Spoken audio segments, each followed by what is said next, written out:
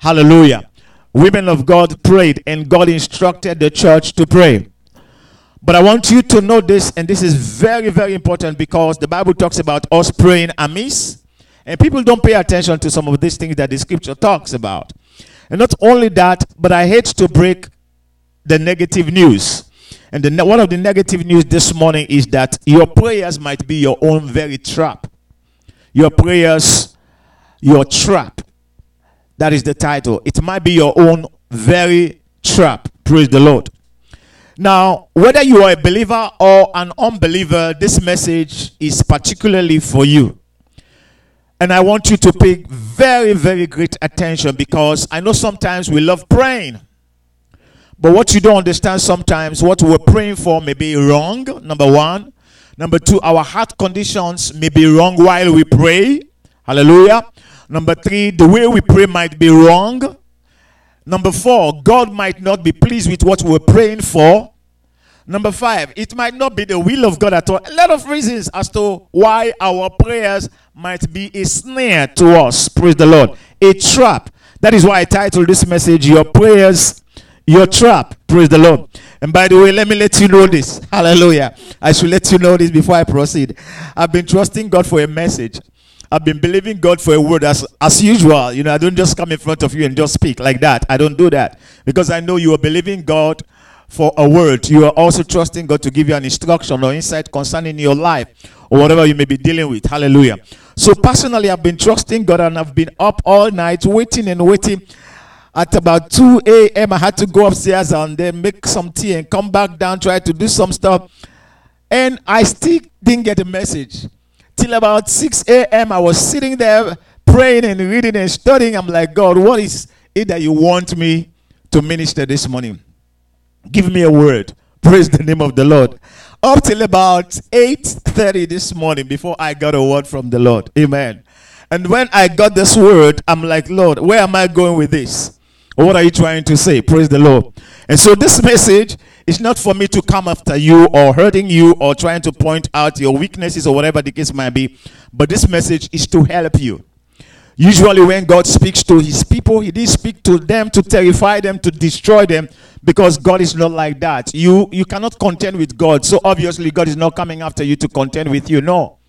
Praise the Lord. Whenever God speaks, it's for you to have a clear understanding, a clear sense of direction. It's for you to know his will. It's for your own good. Praise the name of the Lord. And that is what is going to happen this morning.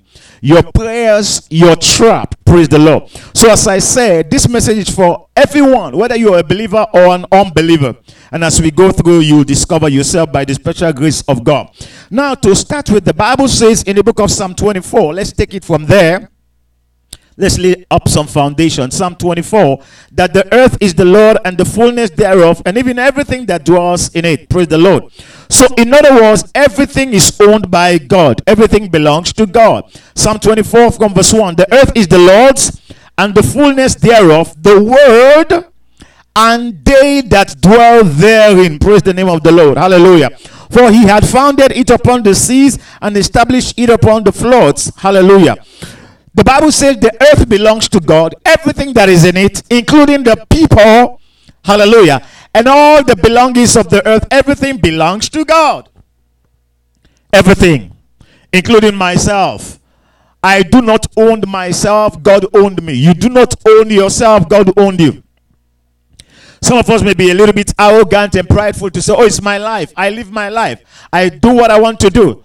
I go where I want to go. No, he just gave you free will to use his life. You are living a borrowed life. The life belongs to God, and yet, because of his love and his integrity as God, his faithfulness, he gave you his life, but he gives you also the free will to use his life, but at the end you'll be accountable. So the Bible says the earth itself is the Lord and the fullness thereof, the world and they that dwell therein. So I want you to know that everything belongs to God. That is the first thing I want to point out. Everything upon the face of the earth, I don't care who invented it. I don't care who created or designed it. Everything was designed from what God created. Praise the Lord. So you yourself, including everything, belongs to God. Hallelujah. Now, the reason why I'm pointing this out is because of where I'm dragging you to this morning. Praise the Lord. because we will have to come back to this particular account, praise the Lord, in Psalm 24. Now, when the Bible says the earth is the Lord and the fullness thereof, it means that God is the owner. God is the creator. He is the divine architect of everything and every life, every living organism, whether animate or inanimate object, everything belongs to God, including Satan himself. And all the demons that are perambulating all over and causing trouble. God owns everything, praise the name of the Lord. But it didn't stop there. In as much as God owns everything, He wants us to enjoy everything. He gave us dominion over everything. Praise the name of the Lord. God wants us to enjoy the earth. In fact, the Bible says the earth is for all. It's for the benefit of all. The Bible also said that the kings themselves, they eat from it. So everyone created that is existing upon the face of this earth must enjoy their life. Life ought not to be a burden. You must enjoy living this life. You must enjoy living on earth. And life itself must be a pleasure to you, that God gave you an opportunity to live His life out of your own free will to glorify Him. Praise the Lord. So, you and I have this privilege to live a life of luxury according to the will of God here on earth. Praise the Lord. That is why the Bible says in the book of 2 Corinthians chapter 1 verse 20. 2 Corinthians chapter 1 verse 20. It says, all the promises of God are yea and amen in Christ Jesus. I must say that again. All, not some. All the promises, all that God has promised us as individuals, as believers, as a nation, as a church, praise the Lord, all of them, they are yea and amen only in Christ Jesus. So in other words, the promises of God, number one, are true, they are faithful. God, listen to this now. The promises of God, there is no way God will say no to you, because you are not the one that made the promises. He was the one that made all those promises. And so whatever He had promised, the Bible says He will never fail. So they will surely come to pass. Praise the name of the Lord. The Bible says, forever, O Lord, thy word is settled. So all the promises of God, they are yes. No negotiation about it. You don't need to cut corners. You don't need to manipulate. You don't need to do otherwise. They are true and they are amen. Praise the Lord. Hallelujah. But they are amen and they are true in Christ Jesus. So outside of Christ Jesus, then there's a question mark. But in Christ Jesus, they are yea and they are amen. Because why? These promises came and fulfilled through the Lord Jesus Himself. Hallelujah. It didn't stop there. The Bible also says in the book of 1 John chapter 5 verse number 14 that if we ask anything according to the will of God, He heareth us. If we ask anything according to the will of God, He heareth us. Please pay attention. We're going somewhere very deep. Praise the Lord. Now, God is more than enough. In fact, even in the New Testament, the Bible says, now unto Him, that is God, that is able to do what? Exceedingly, abundantly, above all that we may ask or think. Praise the name of the Lord. So what I've just revealed to you right now is that God is a good God. He's a faithful God. He's a loving God. The Bible also says, ask, you shall receive. Seek, and you shall find. Knock, and the door shall be opened unto you. All of these are the perfect will of God. So God made provisions for you, number one. God made promises to you, number two. Praise the Lord. And God, He listen to this. In fact, the provisions and the promises of God are beyond your comprehension.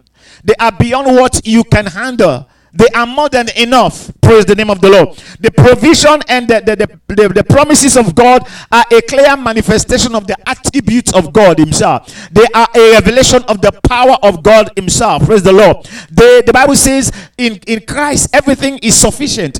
His grace is sufficient, provision is sufficient, His power is sufficient. There's nothing lacking, nothing missing in Christ Jesus. So He gave us promises and He gave us what? Provision. Praise the Lord. In as much as He owned everything, the Bible says, for behold, I have given unto you power to tread upon serpents and scorpions and over all the powers of the enemy. Not only that, in Genesis, the Bible says that God gave man what? Dominion over everything that is upon the face of the earth. Praise the name of the Lord. Now take note. With all of this in mind, you may want to ask yourself, Pastor, why did you title this message, Your Prayer, Your Trap? Your prayers, your trap. It is because, take note now, with all that God has done for us, with all the provision that God has made, with all the promises that He had given unto us, by right, according to God's word, You and I are supposed to live a fruitful and a fulfilled life according to God's own standard. I'll repeat myself again. You and I were supposed, it is eminent that we should live a fruitful and a fulfilled life according to God's own standard. Praise the Lord. But what we do most times, whether you are a believer or an unbeliever, take note of this now. What we do most times, instead of living this life according to God's own provision, according to God's own promises, according to God's own system, according to God's own principle, according to God's own word, according to God's own structure, we move away from God's will, we move away from God's promises, we move away and we are doing what we want to do. That's number one. Number two, we are doing what the world wants us to do. That's number two. And then number three, we are doing what the devil wants to do. I'm going to say that again. Instead of living our life according to all that God has provided for us and all that God has promised us, we move away from that. We want to live our lives the way we want to. We want to live our life the way the devil wants to. We want to live our life the way the devil wants to and the way the world wants us to live our life. And God looks at us and says, look at this now. With all that I have done, with all that I have given you, with all the opportunities, with all the privileges that you have, you're still straying away. Remember, the Bible says that God is a jealous God. We serve a God that the Bible refers to as a jealous God. That is why, if you look at the 10 commandments according to the book of Exodus 20, the very first 10 has to do with God. Praise the Lord. And the very first 5 has to do with God. And those very first 5 actually reveal the jealousy of God upon our lives. Praise the name of the Lord. Hallelujah. Praise the Lord. And then the other 5 has to do with your fellow man. Hallelujah. Now, as we serve God as a jealous God, listen to this now. He is jealous. Why? Because he doesn't want us to allow anything to take his place in our lives. He doesn't want us to allow anything to take his place in our lives. And that is some of the things that we've been doing. We allow things, we allow situation, we allow circumstances, we allow our needs to take the place of God in our lives. Praise the name of the Lord. Hallelujah. Hallelujah. And sometimes we do it consciously and sometimes we do it unconsciously. Praise the name of the Lord. Another thing that God doesn't want us to do is to have consciousness of things above him. You have consciousness of things above God. Praise the name of the Lord. Maybe you are that individual. You are more conscious about your house more than God. You are more conscious about money more than God. You are more conscious about material things more than God. You are more conscious about your wife more than God. You're more conscious about your children more than God. You are more conscious about your business, your investment more than God. You are not even conscious about the miracle that God will do for you more than God himself. God doesn't want anything between us, the relationship between himself and us, because he's a jealous God, and he doesn't want us to put anything before him. Praise the name of the Lord. Hallelujah. He doesn't want anything between us. He doesn't want us to put anything before him. Praise the Lord. The Bible says he is a jealous God. He doesn't want us to take anything above him. Am I making sense now? Now, when you look at this carefully, you also discover, take note now, that as believers, God loved and cared for us so much that he could do whatever it takes just to please you. I'm saying the truth. God can do whatever it takes to please you.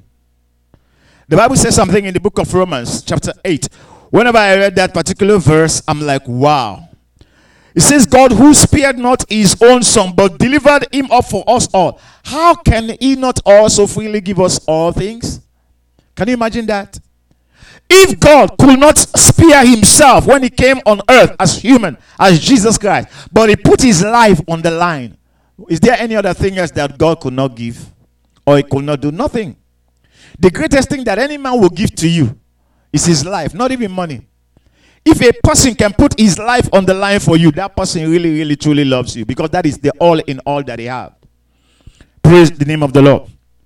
Many are afraid of obeying and allowing God to fulfill his promises. Why? Because they don't understand the operations of God. They don't understand the way God functions or the way God operates. Praise the name of the Lord. And let me say this to you. The promises of God, as I said, they are yea and amen. But if you look at each and every promise of God, there are principles, there are rules, there are regulations, there are conditions that follows those promises. Praise the name of the Lord. And there are processes that you and I will have to go through. There are processes, channels to which that we have to go through. But many believers today are afraid of God's process. Take note now, we're getting deeper. Many prefer the miracle instead of the process. Hallelujah. Many try to skip away the process of God and go after the miracle. Now the Bible says, ask and you shall receive, seek and you shall find, knock and the door shall be open. Many don't want to go through that ask and seek and knock. All that they want to is just to receive. Praise the name of the Lord.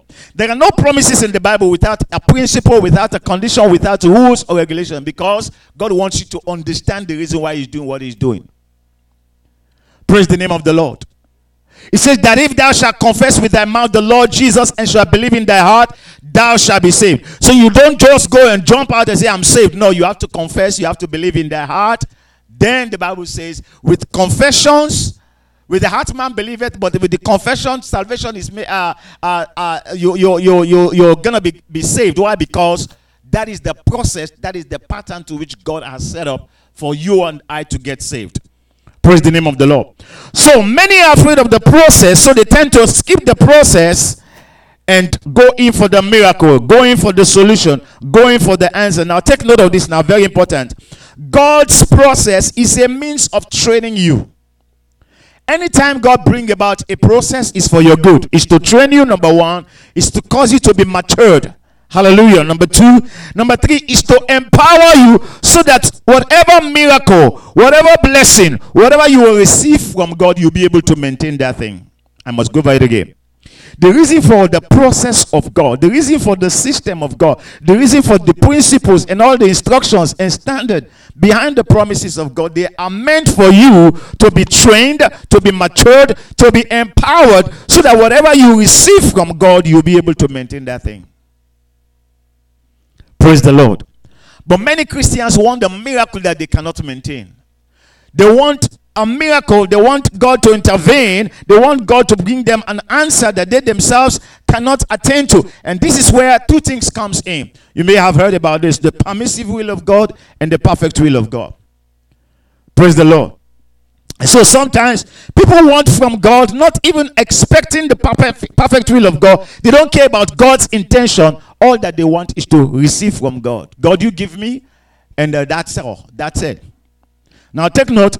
When we talk about the permissive will of God, it means that it is not actually the will of God. Take note now, very deep.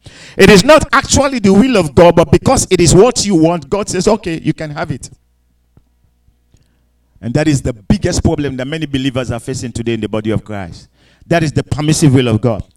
The perfect will of God is what God himself wants for you.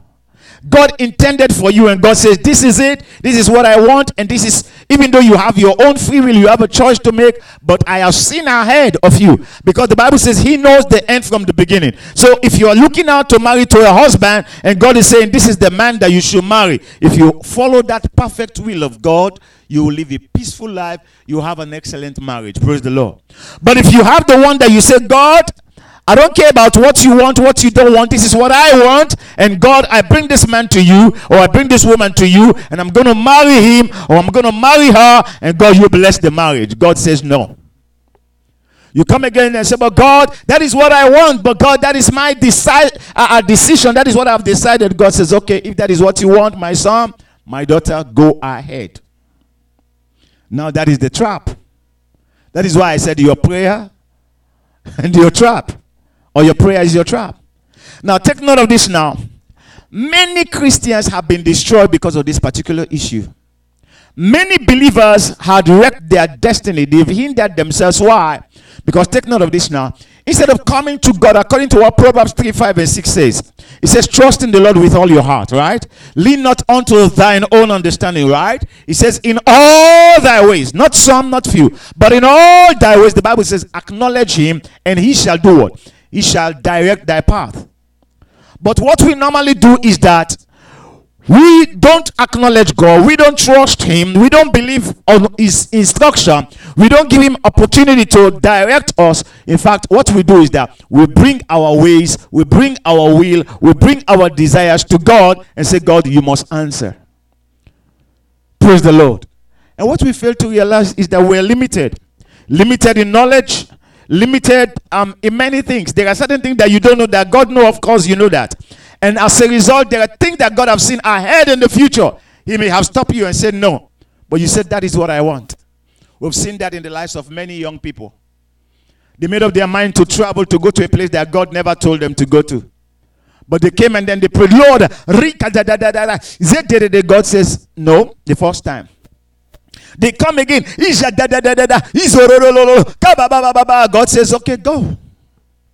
And they go there, some have lost their marriage, go there, they lost their life, they lost their calling, they lost everything, and they come back frustrated, demoralized, and damaged, destroyed by the enemy, and say, but God, you gave me an instruction. God says, I just respond to your prayers. Praise the name of the Lord. This message is deep this morning. Please position yourself. A lot of things I'm going to say to you that will shock you this morning. Hallelujah. We as believers, we ought to know the difference between God's own will, God's own decision, and that of our own will and our decisions. Now, very vital, very important. You have a decision to make concerning your life that God will not make. Take, for instance, God will not tell you, go get up and go brush your teeth. God will not tell you, go take a shower or go and eat. No, those are just natural things that you ought to know. I mean, God doesn't have time for that. You understand me? Praise the Lord. Now, but any vital decision that you're going to make that will govern your life, anything that will govern, that is to control your life. Your marriage will govern your life, I'm telling you. Your decision to travel, that thing will govern your life, because you can travel to a place that is not the will of God for you. The decision that you're going to make to buy a house in a particular location, that thing can govern your life.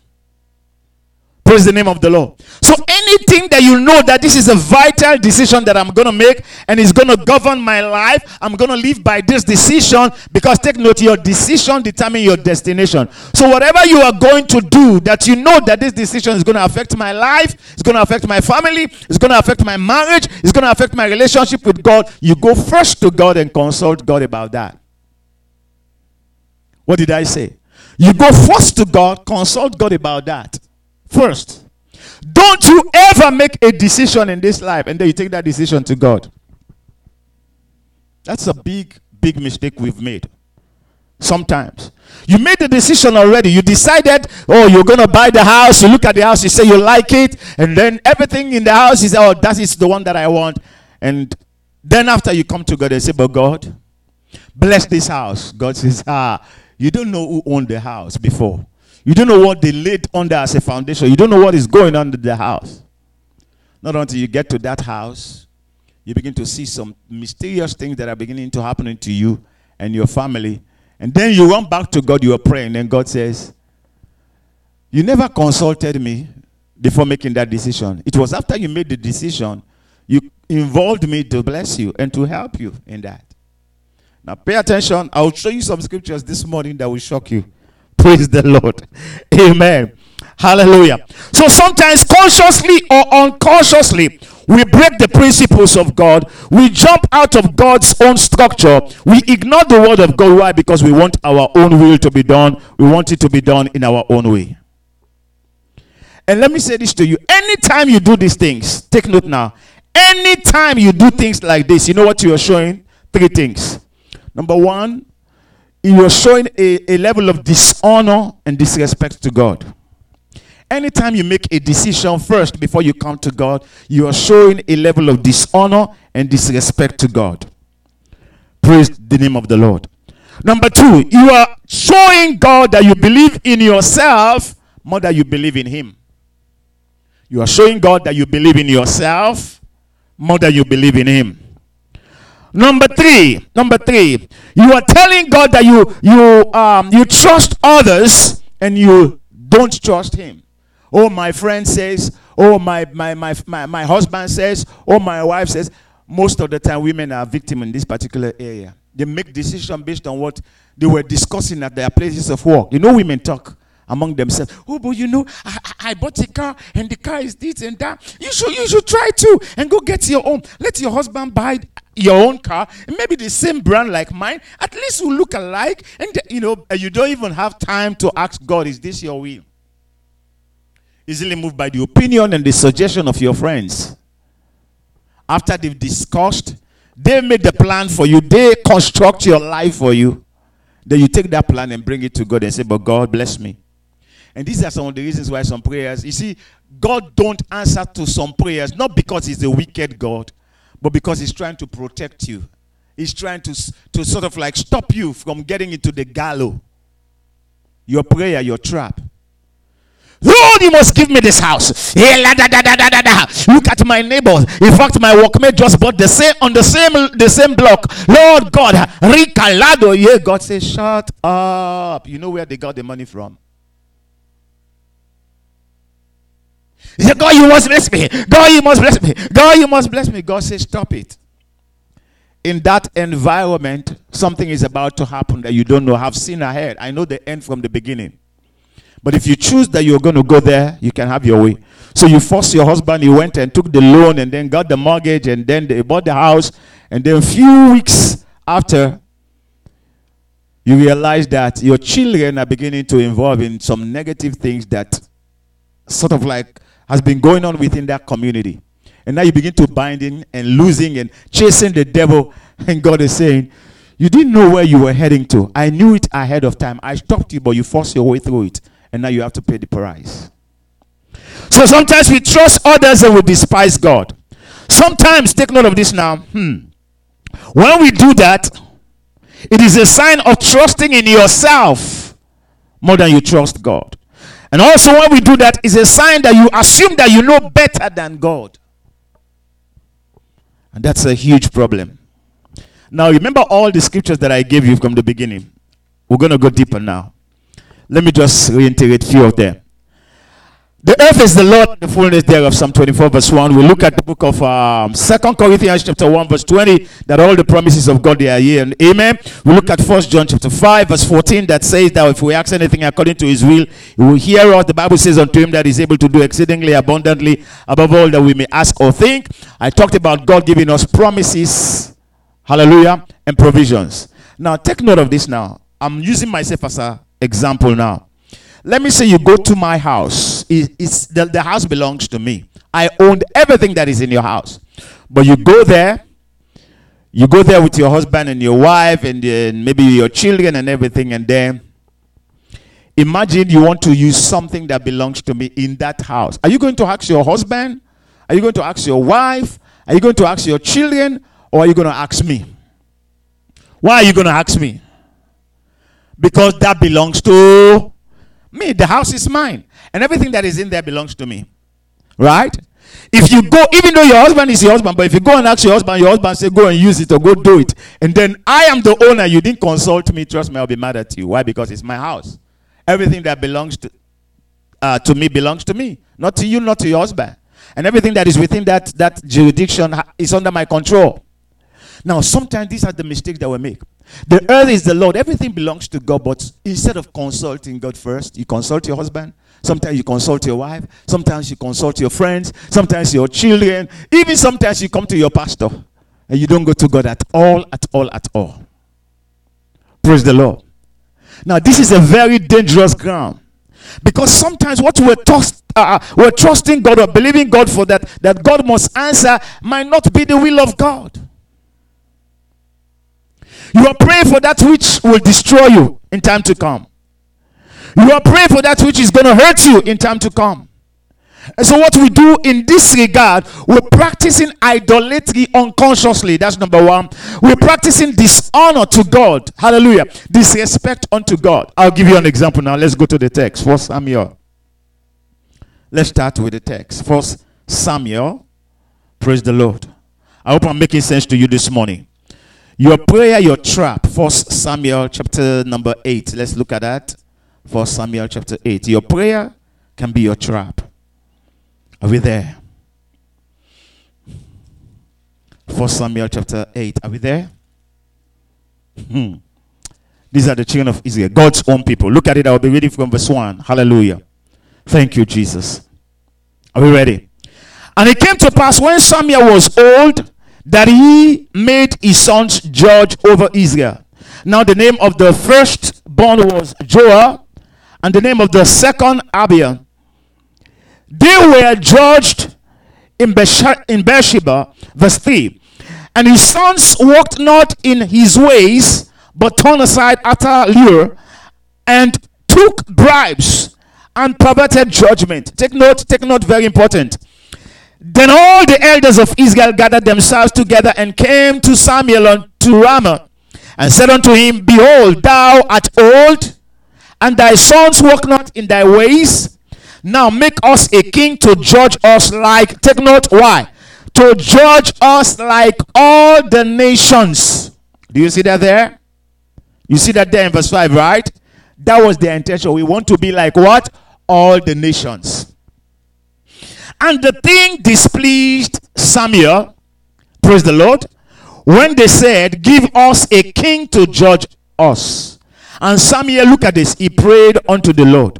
And the Lord said unto Samuel, Hearken unto the voice of the people in all that they say unto thee. For they have, look at this now, this is dangerous. Who were they speaking to? They were speaking unto who? To Samuel, not to God. Now Samuel took the matter to God and he prayed to God. Now when Samuel prayed to God, look at the response that was coming from Almighty God. Take note, very dangerous. This is coming from Almighty God. This is coming from who? I must say it again. This is coming from who?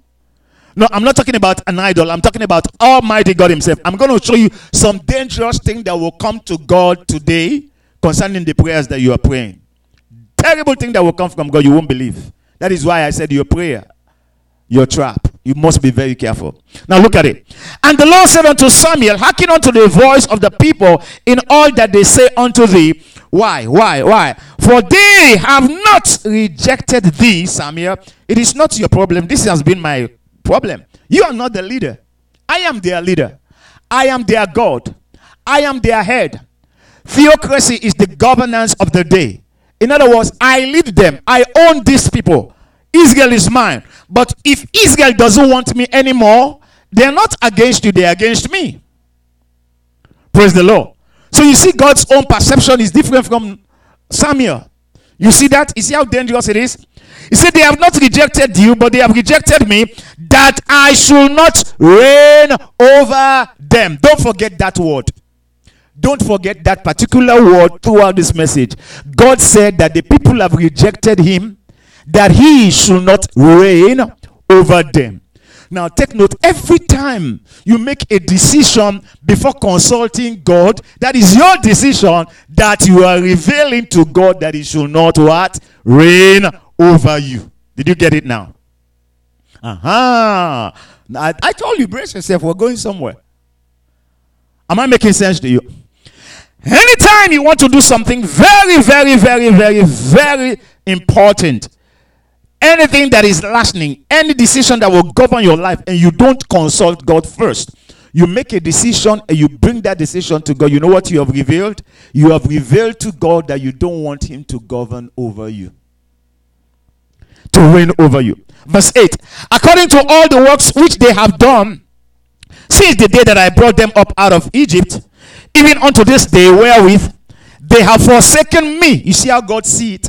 The way Samuel actually saw this thing, it was like, oh, these people are making a mistake. But the way God saw it, it was completely terrible. Worse than God's own perception was even fierce and fearful than Samuel's. Praise the Lord. So God is saying, he says, now therefore hearken unto their voice, howbeit yet protest solemnly unto them. He says, go and talk to them solemnly, and show them the manner of the king that shall reign over them. And Samuel told all the words of the Lord unto the people that asked of him a king. And he said, this will be the manner of the king that shall reign over thee. He will take your sons and appoint them for himself. In other words, he is going to take your children as slaves. Hallelujah. For his chariot, and to be his horsemen, and some shall run before his chariot. Can you imagine that? And he will appoint him captains over thousands and captains over 50s, and will set them to hear his ground, and to reap his harvest, and to make his instrument of war an instrument of his chariot. And he will take note of this. He will take your daughters and be confectionaries. Hallelujah. He will take your daughters to be confectionaries. Hallelujah. And to be cooks. Wow. And to be bankers. Praise the Lord. And he will take your field and your vineyard and your olive yard and the best of them and give them to his servants. And he will take the tenth of your seed and of your vineyard and give them to his officers and to his servant. And he will take note now, he will take your man servant and your maiden servant and your goodiest and your goodiest and your goodiest young men and your asses and put them to his work, and he will take the tenth of the sheep, and ye shall be of his servant. Hallelujah. And ye shall, look at this now, verse 18 says, ye shall cry out in that day, because your king, which ye have chosen you, hallelujah, which ye shall chosen you, hallelujah. The Bible says, and the Lord will not hear you in that day. Wow, this is fearful. Nevertheless, take note of this now. Verse 19. Can we all read together after to go? Nevertheless, the people what? Refused to obey the voice of Samuel, and they said, nay, but we will have a king over us. See stubbornness? You see stubbornness? Praise the Lord. He says we will have a king over us. Why? Verse 20. That we also may be like all the nations. You see, they want to be like all the nations. And that our king may judge us and go out before us and fight our battles. Wow. What happened to this God who had fought all the battles over the years? What happened to Almighty God who had been before them, ahead of them, destroyed their enemies, divided the Red Sea, provided manna from above, and he had fed them through and through and brought them to this land of promise? Now, what happened to him? You know what they were saying directly and indirectly? We don't want God anymore. And Samuel heard all the words of the people, and he asked them in the ear. The man went and told God exactly what they said. And the Lord said unto Samuel, hearken unto that voice, praise the Lord, and make them a king. And Samuel said unto the men of Israel, go ye every man unto his city. And that was how Saul came in as a leader.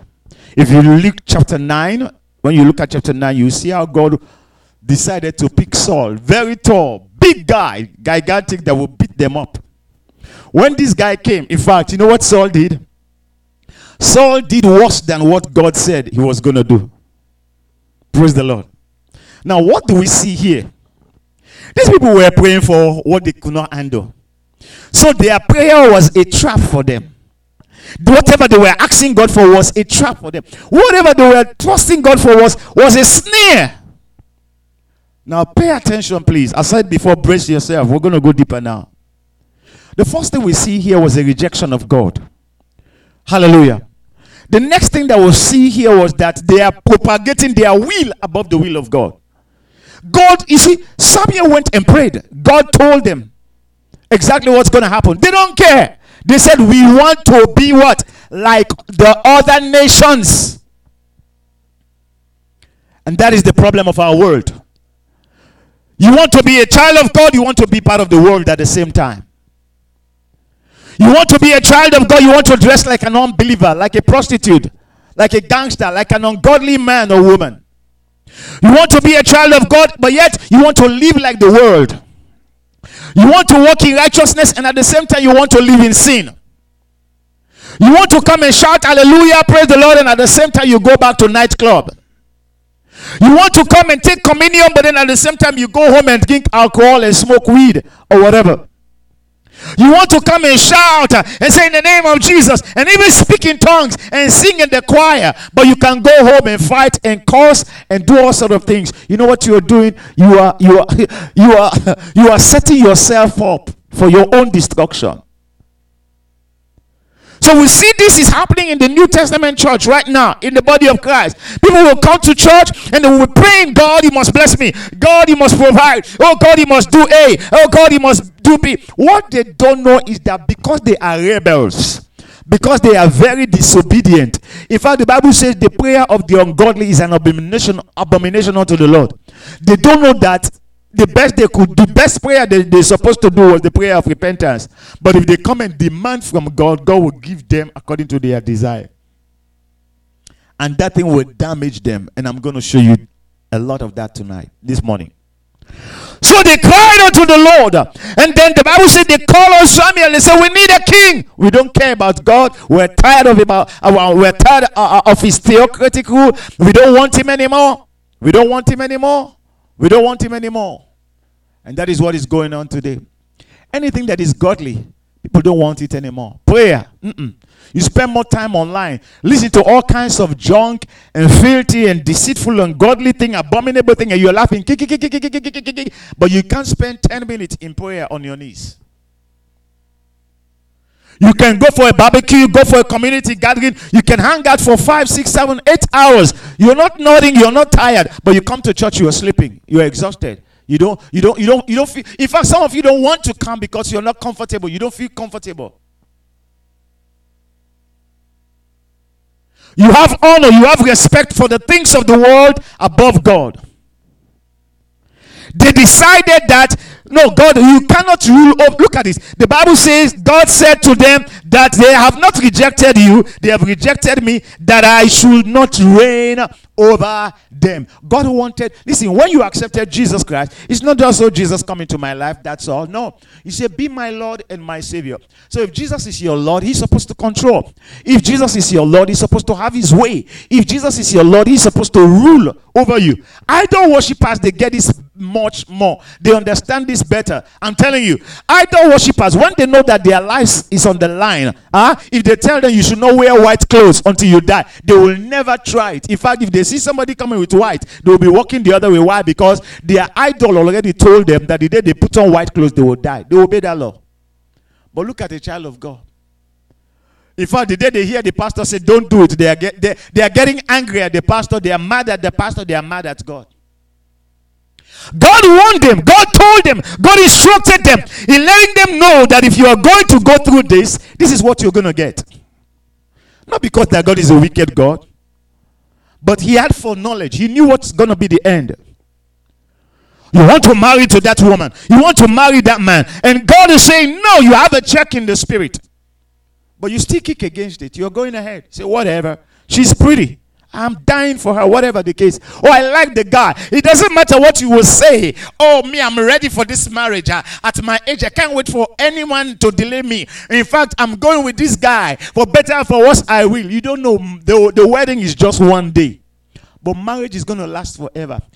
If he is not the man that you are ready and willing to yield yourself to, if you know what marriage entails, when you see it, you'll be scared. Because some people are not going to make heaven. Not because of any other thing, but because of the kind of person they married. Because of the kind of person they married, they won't make heaven. Because that person will not allow them to live for God. That person will not allow them to serve God. You don't know the heart of the man. You don't know the heart of the woman. And God, who had knowledge of everything, says that is not the person. That man is not the man. Or that woman is not the woman. You say, God, I don't care, whatever. We like ourselves. Yeah, liking. We love ourselves. Loving. Your liking and your loving is not the will of God. Say, whatever. It doesn't matter. What is so important in this account is in verse 7, like we said. God said, you see, God already between the lines. He already told Samuel what the problem. He said, the problem is that they don't want me to reign over them. And when you look down, the Bible says in verse 19 and verse 20, after Samuel explained himself to God, explain what's going to be the outcome, they said they don't care. They just want to be like other nations. So exactly what God told Samuel, the people are confirming everything. We don't want him anymore. We want a king over us. So the problem was nothing else but God. So to them, God was the problem. And this is the community and the world in which we live in, the Western culture. God is the problem. People don't want God to tell them what to do, don't want God to control them. But these very same people, when they get choked, when there is trouble, they will come to God and say, God, give me. God, give me. God, help. But let me tell you how terrible that is. Your prayer can be a trap. Praise the name of the Lord. Hallelujah. They don't care about God. They don't have no respect for God. They don't love God. But they want what God will offer. Praise the name of the Lord. A very dangerous ground. Now, look at Jeremiah, please. Look at Jeremiah. Let me show you another account. Jeremiah. Thank you, Jesus. Chapter 4, verse 5 to verse number 10. Jeremiah chapter 4. Thank you, Lord. I hope I'm making sense to you this morning by the grace of God. Are we there? You say, but I prayed. You are praying the wrong prayers. Are we there? Jeremiah chapter 4, verse 5 to verse 10. Are we ready? Jeremiah chapter 4, verse 5 to 10. Circumcise yourself to the Lord and take away the foreskin of your heart. You see that? He's talking about your heart condition, which is wrong. Ye men of Judah and inhabitants of Jerusalem, lest my fury, look at God is speaking now, lest my anger, that is my fury, come forth like fire and burn that none can quench it. God is saying, my fire will come and will burn you that nobody is going to put that fire out. You will not be able to quench it. Why? There is a reason. Look at the reason. The reason is because of the evil of your doings. Verse 5. Declare ye in Judah and publish in Jerusalem and say, blow ye the trumpet in the land, cry, gather together and say, assemble yourself and let us go into the defense city. Okay, you're running away. Okay, fine. Instead of repenting, instead they are gathering to run away. Praise the Lord. Set up the standard towards Zion. Retire. Stay not. Praise God. Look at this. It says, for I will bring evil. Look at God is speaking now. God is saying what? What is he going to do? He's going to bring evil from the north and a great destruction. Praise the Lord. Verse 7. He said, the lion is come up from his thicket. Hallelujah. And the destroyer of the Gentiles is on his way. He is gone forth from his place to make thy land desolate, and thy cities shall be laid waste without an inhabitant. Verse 8. For this guard you with sackcloth.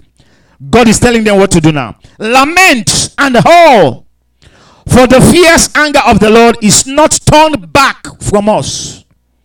Hallelujah. And it shall come to pass at that day, saith the Lord, that the hurt of the king shall what? Shall perish, and the hurt of the princes and of the priest shall be astonished, and the prophet shall wonder. Can you imagine that?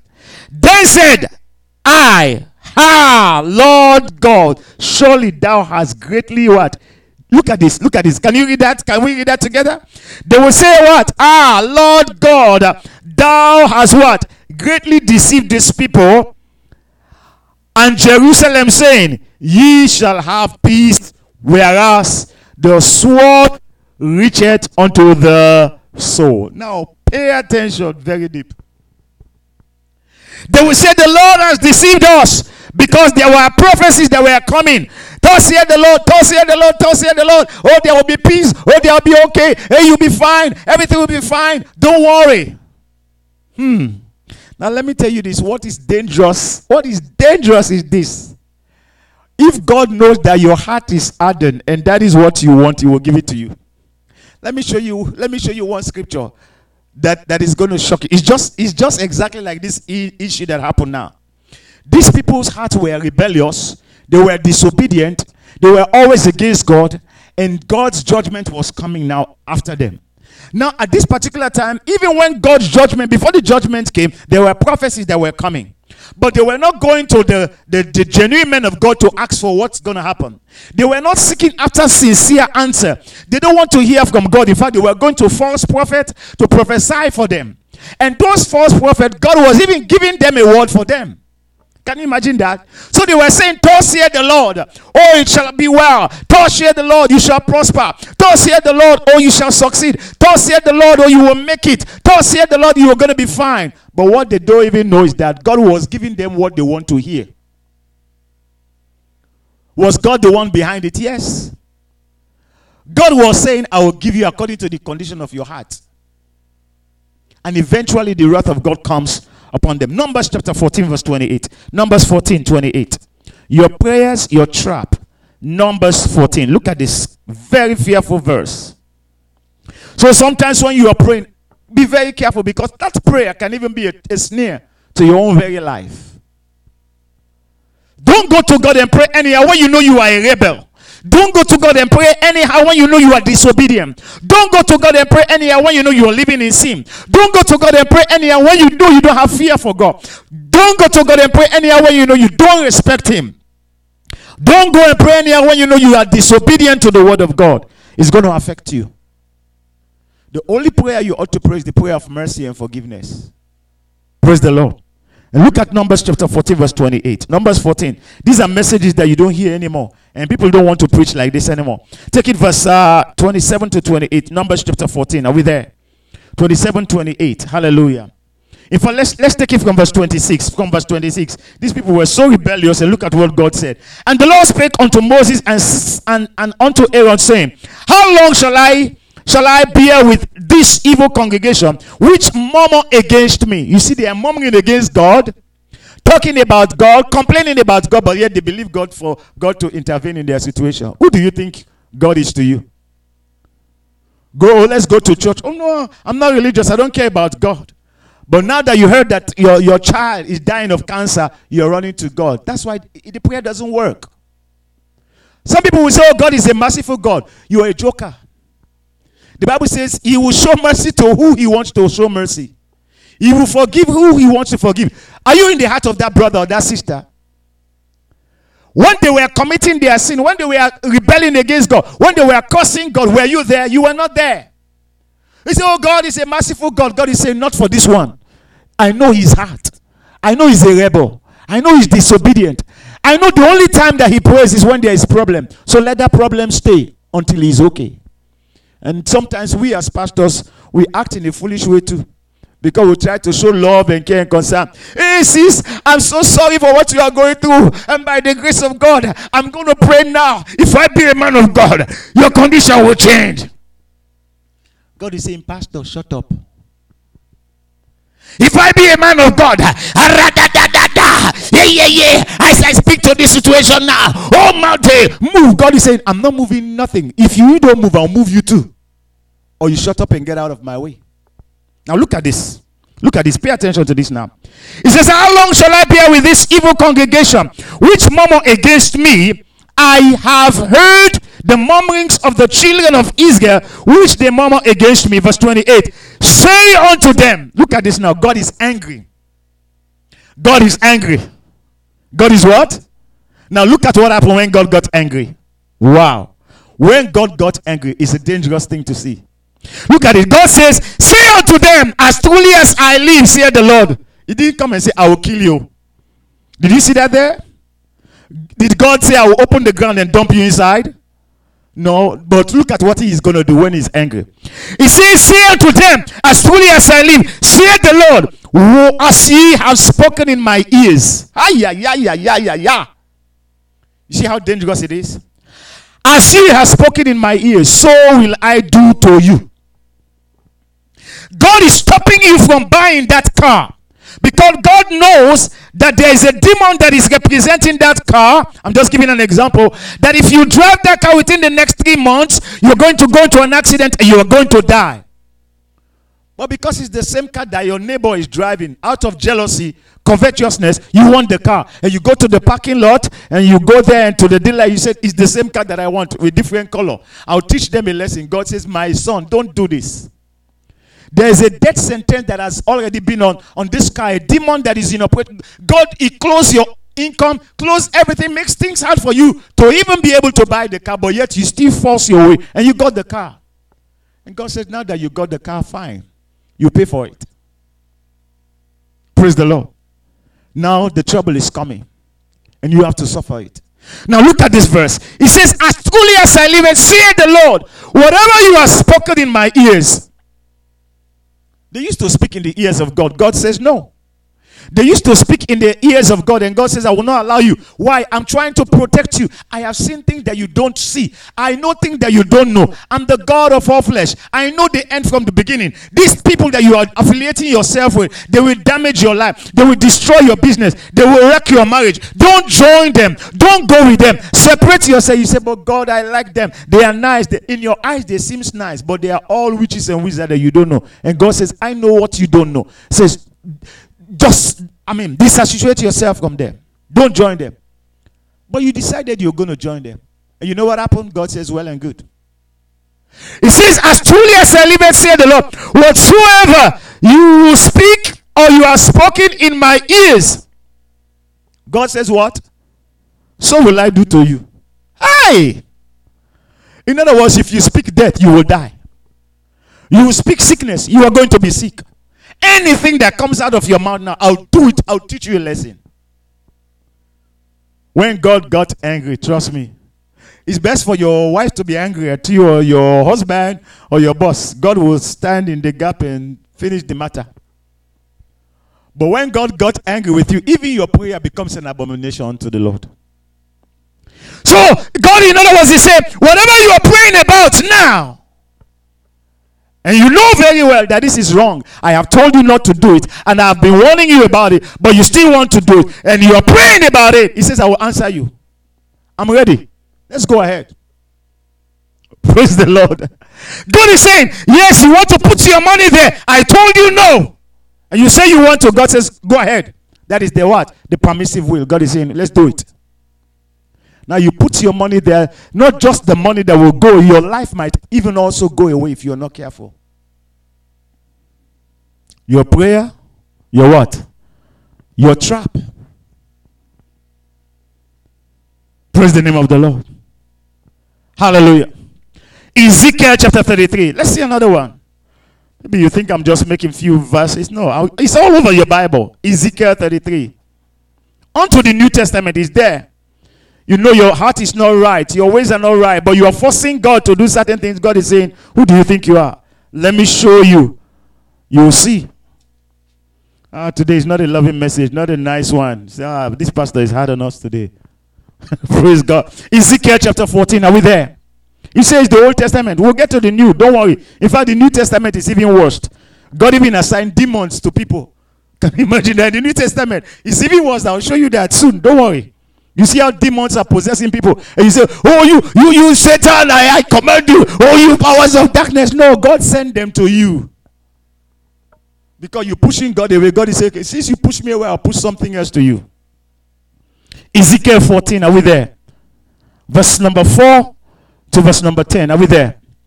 Therefore speak unto them and say unto them, thus saith the Lord God, every man of the house of Israel. These are his own people, and these are not strangers. All the scriptures that we'll be reading has to do with God's people, including you. Hallelujah. Every man of the house of Israel that, look at this, this is fearful, that setteth, look at this, do you see that there? That setteth up his idol in his what? In his heart. This is worst. You have an idol already in your heart. Before you pray to God, you already have that idol. Before you pray to God, you take a brother, you say, this is the one, I'm going to marry this guy. This guy, no matter what, I'll marry. Or you situation, I'm going to travel this year, no matter what. That visa, by hook or by crook, I will get that visa. In fact, I'm going to move this time. I'm going to do this. Whatever you decided to do, before you consult God, is already in your heart. Take note of this. Very interesting. It says, every man of the house of Israel that setteth up his idol in his heart. What is an idol? Anything that is above God in your life is an idol. Your money might be an idol. A relationship that is ungodly might be an idol. Your own pride can be an idol. Arrogance can be an idol. Hallelujah. Disobedience and all these things can stand your way. Every man of the house of Israel that setteth up his idol in his heart. And put it, look at this. You set up an idol. You put it a stumbling block of what? Of sin, that is iniquity, before his face. Your sin is before your face. Your iniquity is before your face. And come it to the prophet. Then you go to a man of God. And come it to the prophet. Don't look at what God is going to do. God says, I, the Lord, will answer him that cometh according to the multitude of his idol. This should make you scared as a child of God. This should make you scared. He said, I go to the prophet. Say, prophet, see for me. Prophet, see for me. And the prophet, he saw the vision. He says, wow. Hey, I see an open heaven. I see an open heaven. Oh, the Lord will make a way. Oh, it's a false prophecy, but it was what God gave to him. To prophesy lied to you. This God is not a joker. Eh? There are things, there are ways. Sometimes you God looks at your heart. He knows that you have your stumbling block. He knows that you have your iniquity. He knows the depth of your heart. He knows that you are not willing to change. He knows that you don't love him. He knows that all that you are going to church for is because of the position that you have, or maybe because you are looking for a job. They said there's a businessman in that company, and then if you go there, he's a manager there, and he goes to that church, or you will get a job. That is why you are there. Or they say if you go to church, you are going to get good sisters there to marry, but you know very well you are not a good brother. Or they said, well, if you go to church and then you just shout hallelujah, and the man prophesied to you, and God will see you through, but deep down in your heart, you don't love God. You don't obey the word of God. You have no respect for God. You have no respect for the church. You have no respect for the man of God. So look at this now. God says, I will give a word to that prophet. So even whether it's a fake prophet, whether it's a true prophet, God will give him a word for you. A word that will destroy your life. God will give him a word that will damage you. God will give him a word that will bring you to death. God will bring him a word that will bring you to sickness and disease. God will bring him a word that will destroy your life. And you will be. You see, these are the reasons why sometimes you pray all kinds of prayer. Deliverance prayer. Which is a wizard from my mother's house. Hey! Fall down and die. Fall down and die. God is saying, nothing is falling, nothing is dying. Look at it there. Can we go back to it? He says he put a stumbling block of his iniquity before his face.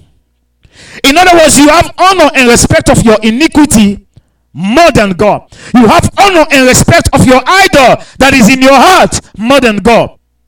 The Bible says, and comment to the prophet, God says, do you see the Lord there? It's not small L and R-O-R-D. All in caps. Almighty God. I, the L-O-R-D, capitals. I, the Lord, will answer him how?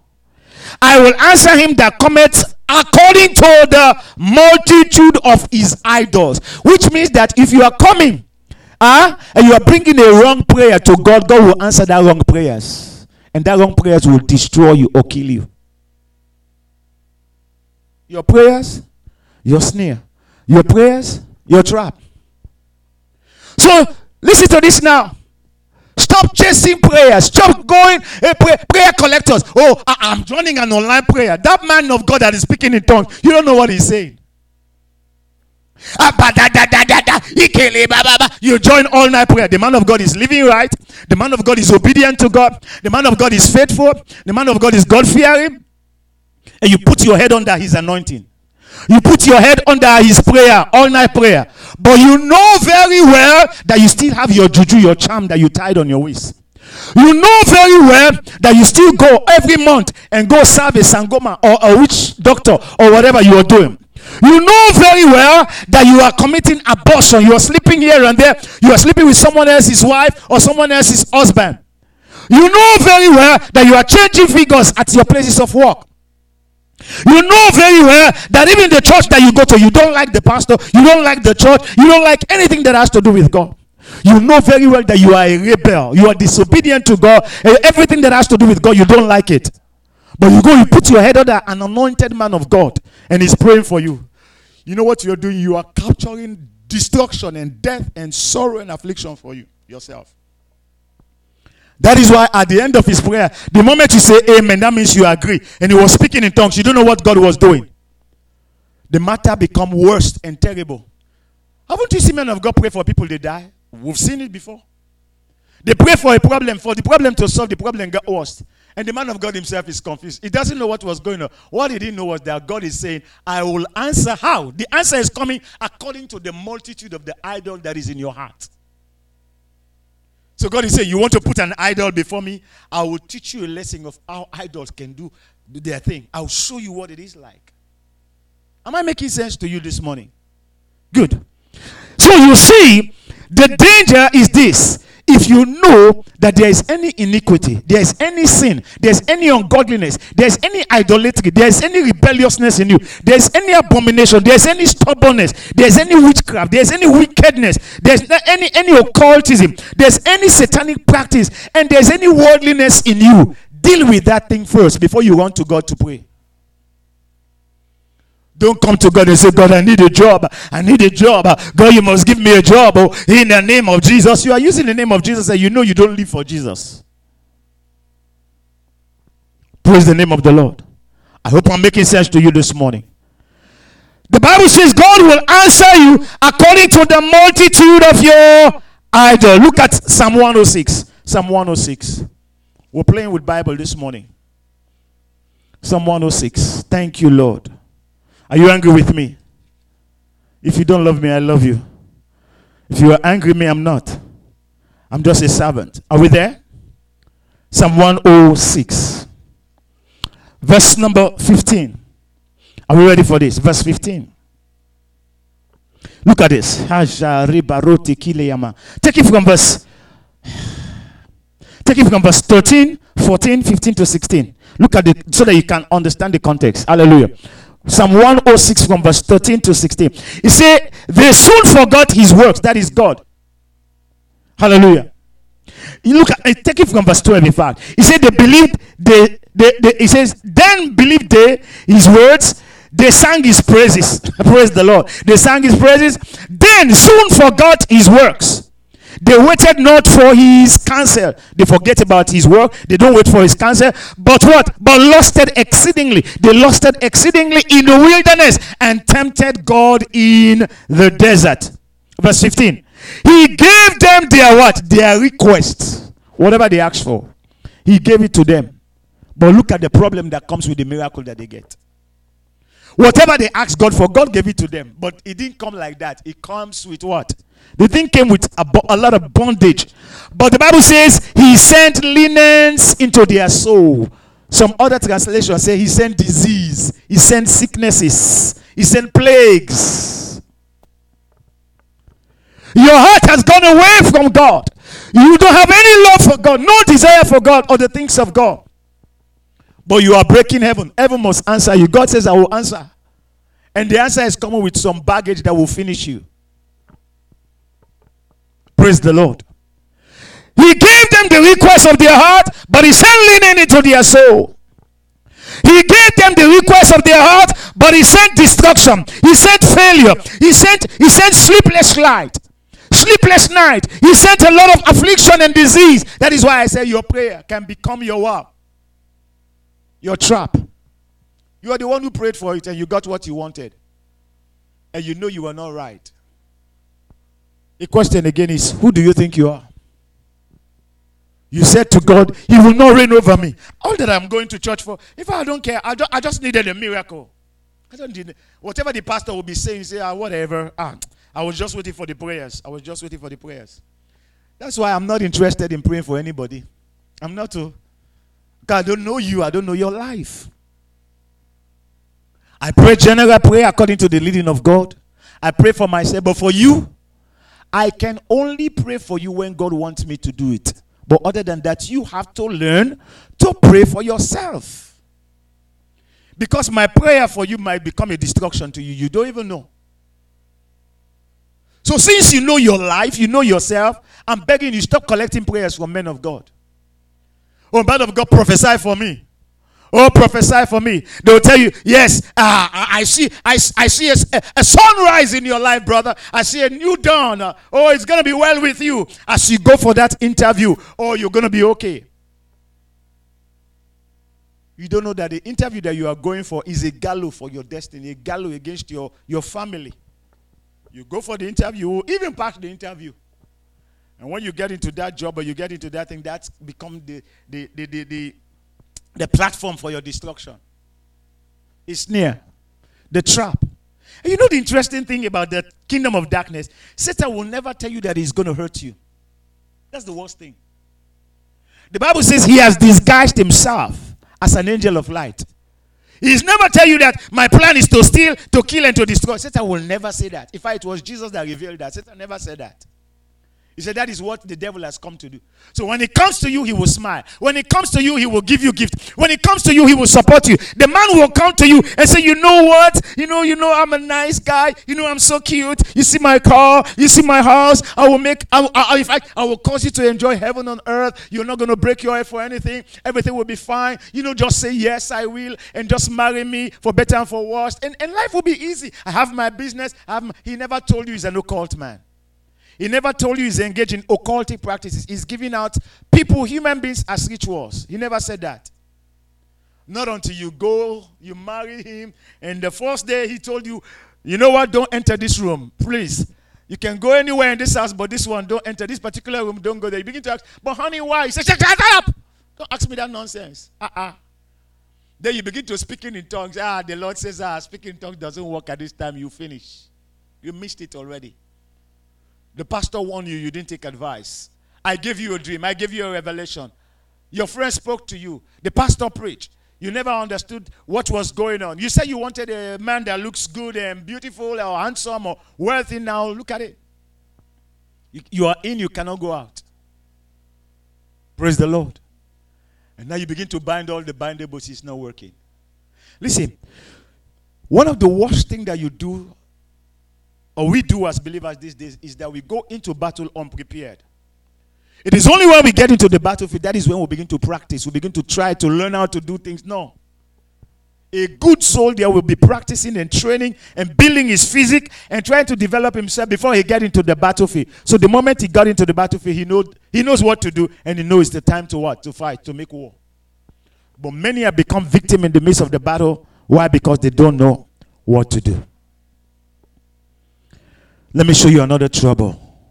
Another trouble is in Ezekiel 33. Hallelujah. Ezekiel 33. Verse 30 to 31. Ezekiel 33. Thank you, Lord. Am I making sense to you this morning?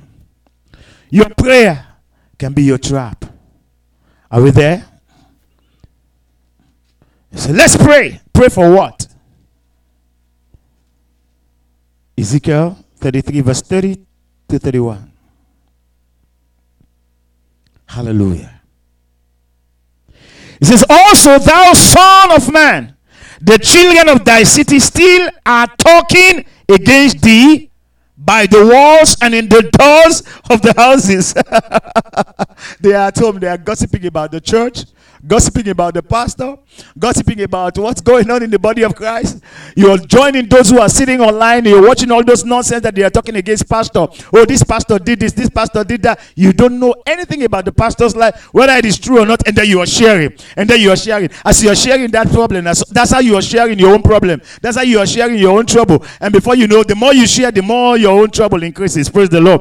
And the Bible said, they are in their houses, they are talking against thee by the walls and in the doors of the houses.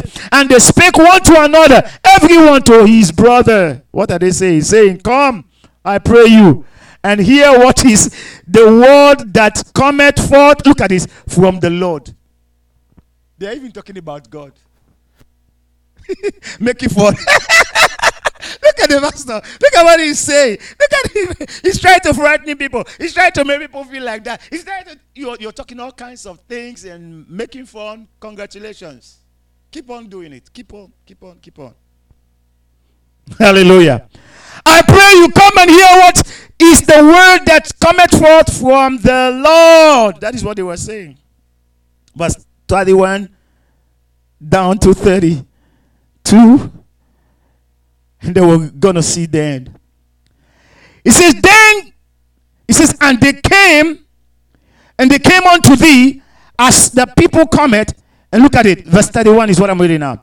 And they come unto thee as the people cometh, and they sit before thee as my people. Look at this. They sit oh, this is terrible. They sit before thee as my people. Look at this. These are not unbelievers. These are who? God's people. Do you see that there? They sit before thee as my what? my people, and they hear the words, they hear the word preached. But look at the problem. What is the problem? But they will not do them. They will hear the word, they will not do it. The man of God is preaching. Preach it, preach it. Yes, yes, hallelujah, hallelujah. Preach it, man of God. Fire, fire, prophesy, prophesy. You will hear it, you're shouting, you're just emotional, you are excited, but you don't obey. You are just like the unbelievers. Hallelujah. You are just like supporters that are away downtown and then maybe see what Toronto FC is playing. All that they do is just to shout. Go, go, but you cannot kick anything. You cannot do anything. You just shout. Spectator. That will not be your case in Jesus' name. They hear, they sit before thee as my people. They hear my word or thy word, but they will not do them. Then look at the worst case scenario. It says, for with their mouth they show much love. With their what? With their mouth. Oh, everything is about love. God is a loving God. Yes, this is the loving God now that will deceive you. He says, I will send the spirit of deception upon you. Oh, he's a loving God. He's a God that is a God of judgment too.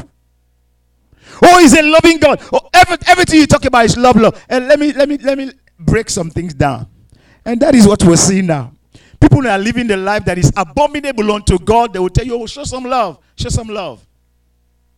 Show some love. The guy is disobeying God, but he's telling you to, oh, show some love, show some love. You know, our world now should be, it's a time of love. It's a time of love. We should show love, or we should be nice to each other. We should be kind. These people who are telling you about love, they don't love God and they don't even love you. That is called manipulation. It's from the pit of hell. Sometimes even what they call love is actually lust. What they call love is greed. What they call love is abomination. How can you take an abominable thing and put it in the face of God? You say it's love. We're changing the system. We're changing the culture. We're changing the lifestyle. We're changing the rules and regulations. We're changing the principles of marriage. We're changing everything in our world. And then we'll go back to God and say love. You know, that's insulting. That is very insulting. Imagine you as a woman. Your husband marry you. He's cheating on you. He's doing all sort of things. And he's disrespectful to you. And he's maltreating you. And at the same time, he imprisons you in the house. And say, oh, then he comes back to you and say, show me some love. Show me some love. Show me some love. Are you going to say, oh, baby, I love you, darling. No, my love you. Are you going to do that? You don't do that. Humanly speaking, with your conscience, you know something is wrong. I can't tolerate this anymore. He says, but they will not do whatever God gave them as an instruction to do. For with their mouth, they show much love. With their mouth. Talkative. Look at it. He says, but look at the worst case. The worst case is that their heart goeth after their what? Covetousness. So now let me explain this dangerous point to you. If you know that your heart is full of covetousness and you don't love God, but your heart is full of covetousness and you don't love God, don't come out and pray for God to answer your prayer. You are bringing that covetous desire to God, that God will grant you an answer. You are bringing that greed, that desire of greed to God, that God will answer. You are bringing that which you know very well is against the word of God, but you want God to answer that prayer. That is what you're doing. What an insult. What an arrant nonsense. You know the Bible said thou shalt not lie. But you are lying and believing that God will move in the midst of that lie and solve your problem for you. Indeed, he will move. And when he moves, he will move against you. Because that is tempting Christ. You know you are snatching someone else's husband. You are going with this guy and you know very well he is married. But yet you are praying, oh Lord, in the name of Jesus, I pray that this relationship will work. I pray right now, every woman that is standing my way, let that woman die. Oh God, I pray in the name of Jesus that this divorce will work, that they will separate themselves. Oh God, that this man, I will not miss him. God says, you want it to work? I'll let it work for you. I'll let it work. I'll let it work. It's someone else's wife. You're praying against her. Someone else's husband. You are praying for him. And God says, okay, I'm going to deal with you in a different way. Not until you got pregnant for him. Oh, you thought now, oh, now that I have a baby for him, he's going to leave the wife. What you don't know is that he carry a venereal disease that is incurable. And you go to the doctor with the pregnancy, they check your blood, they say, you are infected. You say, oh my God, oh my God. You're shouting, my God, my God. Say, you got the gift you wanted. You were praying for it, you receive. Praise the Lord. You see, this God that we're praying to is not a joker, eh? This God, sometimes what we do, we take the mercy of God and place with it. We take the love of God and place with it. We take all the forgiveness of God, we place. You don't know this God. When this God got angry, he can open the earth and dump everyone inside and close it like that quietly. When this God got angry, he killed the entire race, human race. Only eight people, one family that were left. Noah and his people. That's all. Finished. Even the animals, he finished everything. You don't know this God. When Noah got into the ark, it was God that closed the ark, not Noah. They beg, they pray, they cry, they pray all manner of prayer. It doesn't work. They died a wretched death. This is the God we're serving. Don't joke with him. God is not a joker. You are the one that is joking. What we do sometimes, we play with the mercies of God, play with the blood of Jesus. Oh, he died for me. Oh, we are under the dispensation of grace. It is this same God under the dispensation of grace. It's the same God that will put demon in your life to finish you. You don't believe that? You don't believe that? Look at 2 Thessalonians. But we'll get there. Let me show you something before we get to 2 Thessalonians. The Bible says here, let me go back to the same number, Ezekiel 33, verse 31 is what I'm reading now at the end. It says, for with their mouth they show much love. It says, but their heart goeth after their covetousness. So the problem here is the heart condition. Their heart is not right. All that they are asking God for is worldly things, ungodly things, abominable things, covetousness. And this is the greed that is being saturated in the body of Christ today. When you go to a church, you don't hear a man of God preach about eternity. They don't preach about Jesus. They don't preach about God's grace. They don't preach about the word of God. What they preach about, oh, the Lord will prosper you in the name of Jesus. Oh, there's going to be a way now. Oh, God is going to turn your enemy upside down. Oh, God is going to bless you. Oh, you will prosper. Oh, you shall be that is all the kind of nonsense. So people have no mindset about being holy, being consecrated, being faithful to God, be obedient to God, and be serious with their work with God. All that they are concerned about is that God will bless you in Jesus' name. You say amen. You will be the head and not the tail. Amen. You say, everybody shout hallelujah. You say hallelujah. You say, all my enemies will die. All my enemies will die. You say that they will die. Say that again. They will die. Say that again. They will die. Say, shout hallelujah. You are clapping. You are clapping, but you are dying too. You are clapping. You are clapping, you are dying also. Because God knows that your heart is not right with him. You are only in church for a reason, a purpose. And that purpose has to do with your covetousness. What you want. A lot of people don't go to God because they love him. They are not in church. Some people are in church because they are sick and they want God to heal them. Not because they love God. I told you a testimony several years ago. Around 1980, I'll never forget, 89. I was at the Central Church with one of our pastors there, back home. And this woman came with a very serious, severe pain, belly pain, and then she was having all these cramps and she was bleeding. And she went one Friday night. We prayed, and the pastor there, I will never forget Pastor Joseph Ayola, late Pastor Joseph Ayola. He prayed that day. The woman got healed. She went back home. The next day, she was living close to the pastor. She always passed by. The pastor said, sis, I haven't seen you in church since the day you gave the testimony. The woman said, pastor, I was sick. But now that I'm well, I don't have any reason to come to church again. I thank God has healed me. That was the end of our church service. That was the end. Since that day, that woman didn't go back to church. I don't know how we're about now or whatever her case might be. But she said, I was sick, and I got there, and I got healed, and I don't need to go back anymore. Can you imagine that? Can you imagine that? People will only pray when they have a problem. They will only read the Bible. They will only fast when there is a problem. So if you don't have any problem, you don't need God. That's the culture in which we live in. So the Bible says, if you look at this account now, it says their covetousness was in their heart. They're not serving God because they love God. They're not serving God because they fear God. They're not serving God because they want to be with God. They are serving God because of their need. Their need. I need a job. I need a husband. Or I need promotion. Or I need to be wealthy. Or I should name it and claim it. And the issue of prosperity and wealth and making it this particular dispensation or this particular generation is being deceived because everybody wants to make it at all costs. It doesn't matter who will suffer. Look at the New Testament, 2 Thessalonians. Maybe you think I'm just quoting Old Testament. Oh, we are under the dispensation of grace. Oh no, Jesus died, he paid it all. Even in fact, the New Testament is worst. Look at it. 2 Thessalonians, are we there? We're looking at chapter 2. You don't joke with this God. The Bible says, be not deceived, God is not mocked. Whatsoever a man soweth, that also shall he reap. Are we there? 2 Thessalonians chapter 2. Are we ready for this?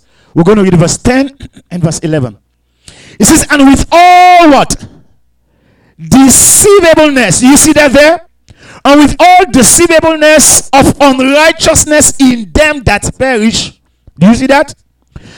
Because they receive not the love of the truth.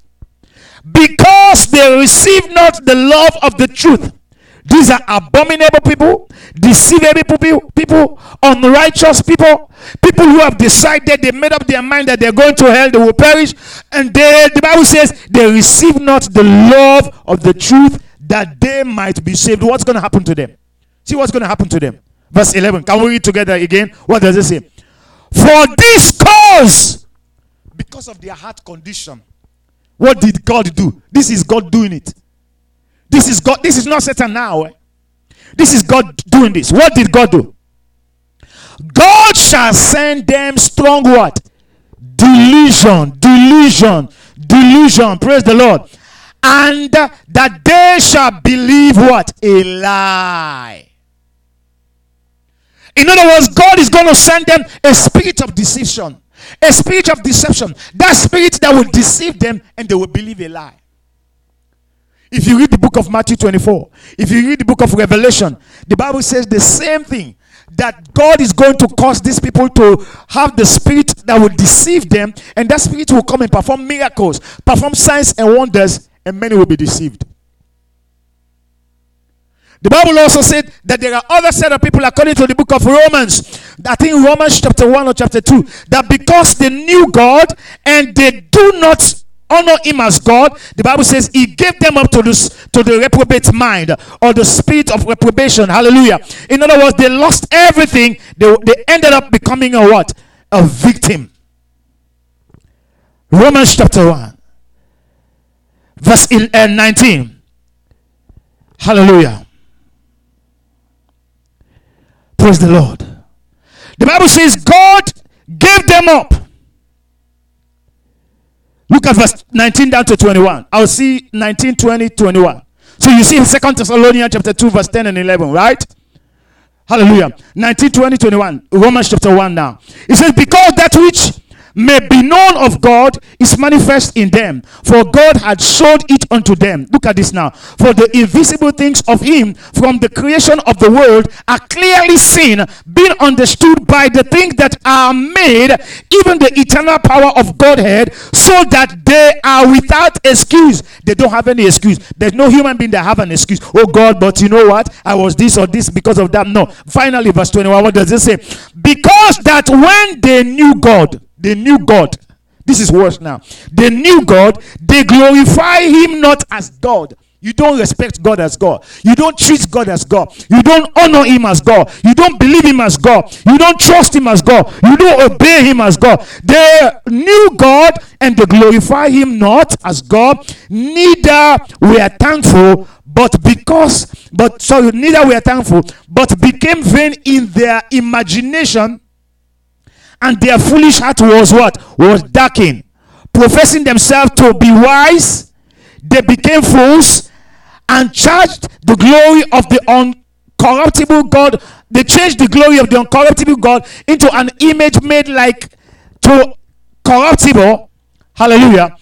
Man and to birds and four-footed beasts and weeping things, Wherefore also, look at verse 24. God gave them up. Look at this. God gave them up to what? Uncleanness. Do you see that there? God will give some people up to bondage. And when things like this happen, don't pray. Don't bind devil, because this has nothing to do with devil. God says, you want to be unclean, I'll fix you up. You want to be abominable, I will give it to you. You want to worship idol, I will let you do it. You want to rebel against me, I will let you have it your way, and you will pay the price. And this has been the problem of many people. Wherefore God also gave them up to uncleanness through the lust of their own heart, to dishonor their own bodies between themselves. I pray that God will not give us up this morning. I pray that God will not give you up this morning. And I pray that your prayers will not be a trap to your life. You don't pray a prayer that God will get angry and cause you to suffer. Finally, look at 1 John chapter 3 verse 22 and we'll pray. 1 John. Hallelujah. Thank you, Lord. I hope I bless you this morning. Thank you, Jesus. 1 John. Are we ready for this? Chapter 3. Thank you, Jesus. Verse 22. Chapter 3 verse number 22. Are we ready? It says, and whatsoever we ask. Let's take it from verse 21. It says, beloved, if our heart condemn us not, then have we confidence towards God.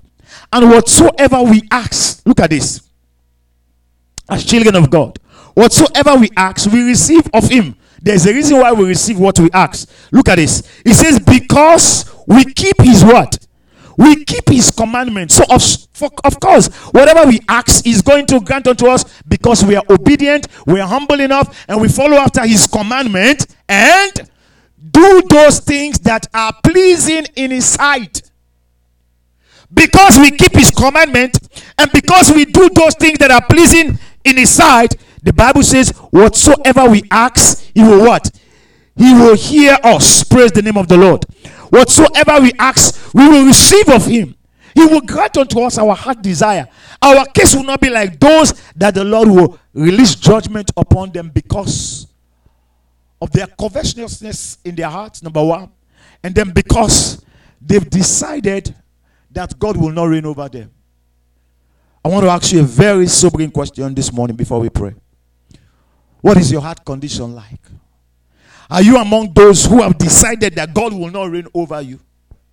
Are you among those who have covetousness and you set your iniquity ahead of you? And you don't care about God, you don't care about the ways of God, but all that you're concerned that God will come and serve you and do things for you, and you don't want to obey his word, you don't want to live the life for him? Or are you among those that the Bible says will obey his commandment according to 1 John chapter 3 verse 22? You will please God and God will answer your prayers. Choose this day according to what Joshua said to the people of Israel, who you will serve. I want us to pray. I am not praying for you this morning. You are praying for yourself. You are personally telling God, Lord, have mercy. Lord, change my heart condition. Lord, my rebelliousness is an indication that I don't want you to rule over me. I am wrong. I am sorry. I apologize. My secret or my willful sinful practices has affected my life. It's an indication that I've been rebelling, that I don't want you to rule over me. My stubbornness, my worldliness, ungodly lifestyle, anything that has been in me that is compelling you away from me, that is saying I don't want you to rule over me, Lord, I apologize. I'm sorry. Lord, come and be Lord. Come take control. Come have your way and let your will be done. That your prayers will not be an abomination unto the Lord. That God will not use your prayer as a snare, as a trap against your own life. So sometimes you may be praying a prayer of warfare against the enemy, but God is saying this has nothing to do with the enemy. It's between me and you. That will not be your case in Jesus' name. It will be a case that when you lift up your voices unto the Lord is saying, yes, he or she obeys my commandment.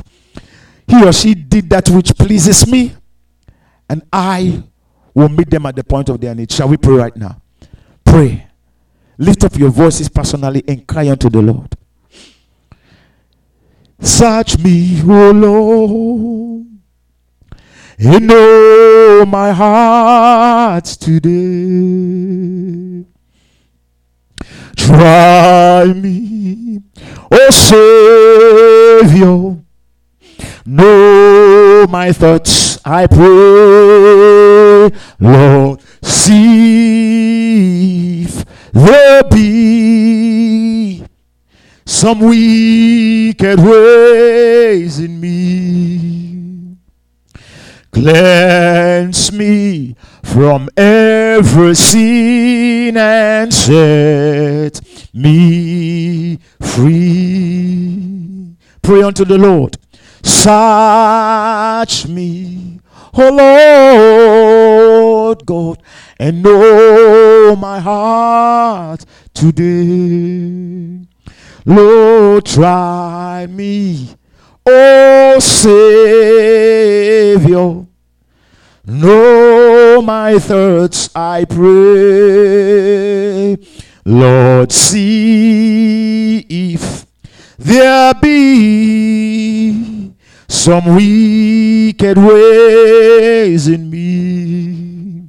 Oh Lord, cleanse me from every sin and set me free. Can we do this together? Can we do this together as a family, as a church? That our prayers will not be an abomination unto the Lord. That God will not answer our prayers and send linens into our soul. He will not answer our prayers and take away our peace. He will not answer the prayer that will bring death, that will bring sickness, destruction, shame, and failure. Numbers, the Bible says, as truly as I live, said the Lord, whatever you say unto my ears, that I will do unto you. In other words, God got angry and said, as from today, I'm not going to stop you to go down the wrong path, but I'm going to help you to do it so that you will get hurt and you get destroyed. Let that not be your case. Say this with me. Dear Lord Jesus, I come before you, Lord. Lord, I am so sorry. Deep down in my heart, I am wrong. Have mercy upon me. There is covetousness in me. In my mouth I profess love, but deep down in my heart there is greed, there is sin, there is iniquity that I set before you. Lord, I repent. I'm begging you, Lord, forgive me. I'm begging you, Lord, cleanse my heart. I'm begging you, Lord, purify and sanctify my soul, my spirit, my mind, my body. Lord, I am wrong, you are right. And most of the time, I have been in trouble, not by the hands of the enemy, but because of your wrath against my life. Your judgment towards me had hurt and severed my life. Lord, I'm begging you. Lord, I'm sorry. Take away your wrath from me. Take away your judgment from me. Don't let it be as it was for Israel and Saul. Lord, I'm begging you. You reign over me. Lord, I'm begging you. Be my Lord, be my God, be my King, be my Master. Lord, I'm begging you. Remove judgment over my life. Sometimes we pray against the spirit of poverty, but what we don't know is disobedience. Lord, have mercy. Lord, have mercy. Lord, have mercy. Lord, have mercy. Lord, have mercy. Lord, have mercy. Lord, have mercy. Lord, have mercy. Lord, have mercy. Have mercy upon my heart. Have mercy upon my life. Have mercy upon my soul. Have mercy upon my spirit. Have mercy upon my church. Have mercy upon my family. Have mercy upon my husband. Have mercy upon my wife. Have mercy upon my children. Have mercy upon my family. Have mercy upon my community. Have mercy upon my nation. Have mercy upon the body of Christ. Have mercy, Lord. Have mercy, Lord. Have mercy, Lord. Have mercy, Lord. Have mercy, Lord. Have mercy, Lord. Have mercy, Lord. Our hearts are not right with you, but Lord, have mercy. Have mercy. Have mercy. Have mercy. Have mercy. Lord, we are begging you, Lord. Have mercy. Have mercy. Have mercy. Have mercy, Holy Ghost. Have mercy, Holy Ghost. We rebelled against you. We've disobeyed you. We've kicked against your word. Have mercy, Lord Jesus. Have mercy, Holy Ghost. Have mercy, Almighty God. Pray in the Spirit right now for 5 minutes. Just pray in the Spirit.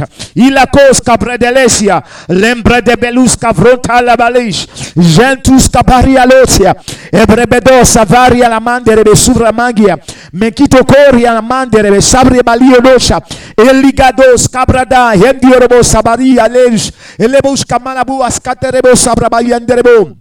Handere shialal biwaroska rentetus kaliga luska baralo lendorobo savrebi kabile mudu ala haria mahondia orobo yekeliba yagaske derevisi abrabodia menderebe shavaliva loska brade diusa kadi mavrobo hilebo zabraba hilebo shali dia mendegele geskavre miteri anamo shabaledia hederia ma okuana ketikiti yagadag skediu amadoria membre balio de shwada da teti de bosike abrati chini ya konti na mashu aranterebe la dedemu panderebe sufra ariana matwe makwalendele suara la dedemu ateledu idie de geskabra bate chuchiri mambra badide bu avavre de duas lebenon le bredonda bayo katiela ma katiela handi katiela handurubu zabeli vado kabrebe du katiela ambrebele dio katiela kanu shatele abrebele du savreda du dario dologos gade aria membrandele sombra hiko balanda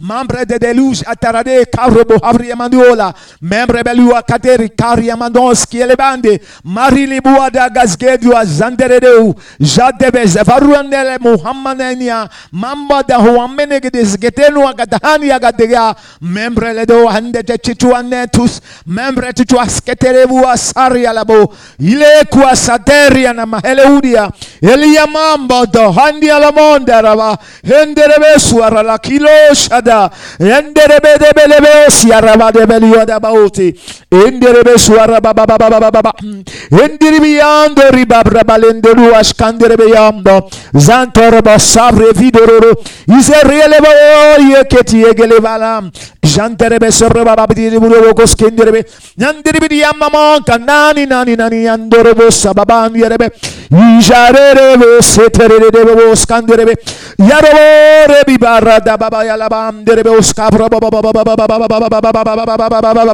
jeterebe baba bebe koskanderebe Hasanderebedia Jalamo Shataria Ledos Kaderebedia Morodo Raketerebe Savravantereo Jandere Zarua Canterebe Radele Buadala Gasketerebedia Baba Jarianto Haderes Cabro Handierebo Rambele Bam Prem Prari Kete Verebe Raderebe Sobrebebo O Katara Baba Shanderebe. Let your mercy reign, O God. Let your grace and your glory, Lord. Iseria mandaraba, genterebe sobrebe. Let mercy prevail over judgment. Mercy, Lord, mercy, Lord, mercy. Mercy, Lord, mercy, Lord, mercy. Mercy, Lord, mercy, Lord, mercy. Have mercy, Lord, have mercy, Lord, mercy. Have mercy, Lord, mercy, Lord, mercy. Have mercy, Lord, mercy, Lord, mercy. Have mercy, Lord, mercy, Lord, mercy. Have mercy, Lord, mercy, Lord, mercy. Have mercy, Lord, mercy, Lord, mercy. Have mercy, Lord, mercy, Lord, mercy. Have mercy, Lord, mercy, Lord, mercy. Have mercy, Lord God Almighty. Have mercy, Holy Ghost. Have mercy, Lord Jesus. Have mercy, Lord, upon our lives. Have mercy, Lord, upon the church. Have mercy, Lord, upon my life. Have mercy, Lord, upon your life. Have mercy upon the body of Christ, oh God. Have mercy, Lord God Almighty. That, Father, we will not take you for granted. We will not take you for granted. We will fear you, O God. We will love and fear you, O God. Many of us proclaim your love, but we don't know your judgment.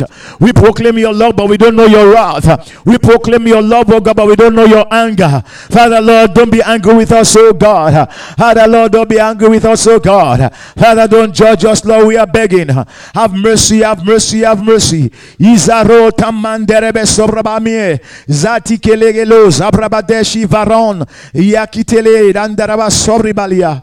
Oh, hallelujah. Ijoko brababababa. Oh, brebedi siavremania. Thank you, Lord.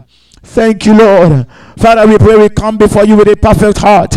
Like your word says in Psalm 24, who shall ascend unto the hill of the Lord? Who shall stand in the holy place? They that had clean hands and a pure heart, who had not lifted up their souls unto vanity.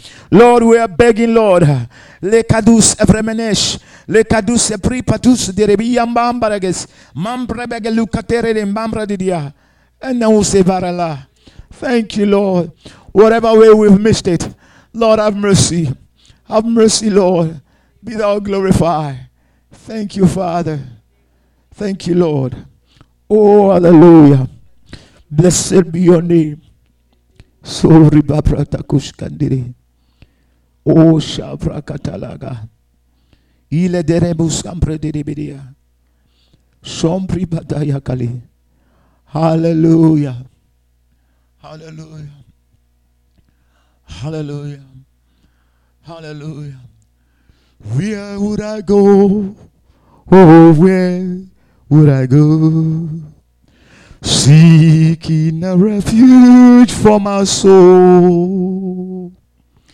Need a friend to help me till the end. Where could I go but to the Lord? Oh, where could I go? Where could I go? Seeking a refuge for my soul. Lead me a friend to help me till the end. Where could I go but to the Lord? Where could I go? Where could I go? Where could I go? Seeking a refuge for my soul. Need thee a friend to help me till the end. Where could I go but to the Lord? Lord, we're running back to your holy hands. We're running back, oh God, to your pure hands. We're running back, oh God, to your loving hands. Lord, cast us not away from your presence, like the psalmist David says. Take not your Holy Spirit away from us, O God. Restore unto us the joy of your salvation. Renew your right spirit within us. Thank you, Father. In the name of the Lord Jesus. Amen and amen and amen. Beloved, God richly bless you. God bless you. God bless you. We thank God for his loving kindness, his mercy, and his word. I'm going to kindly ask you to share these messages out there to your loved ones, friends, and family members, that they will get to know the Lord and be saved.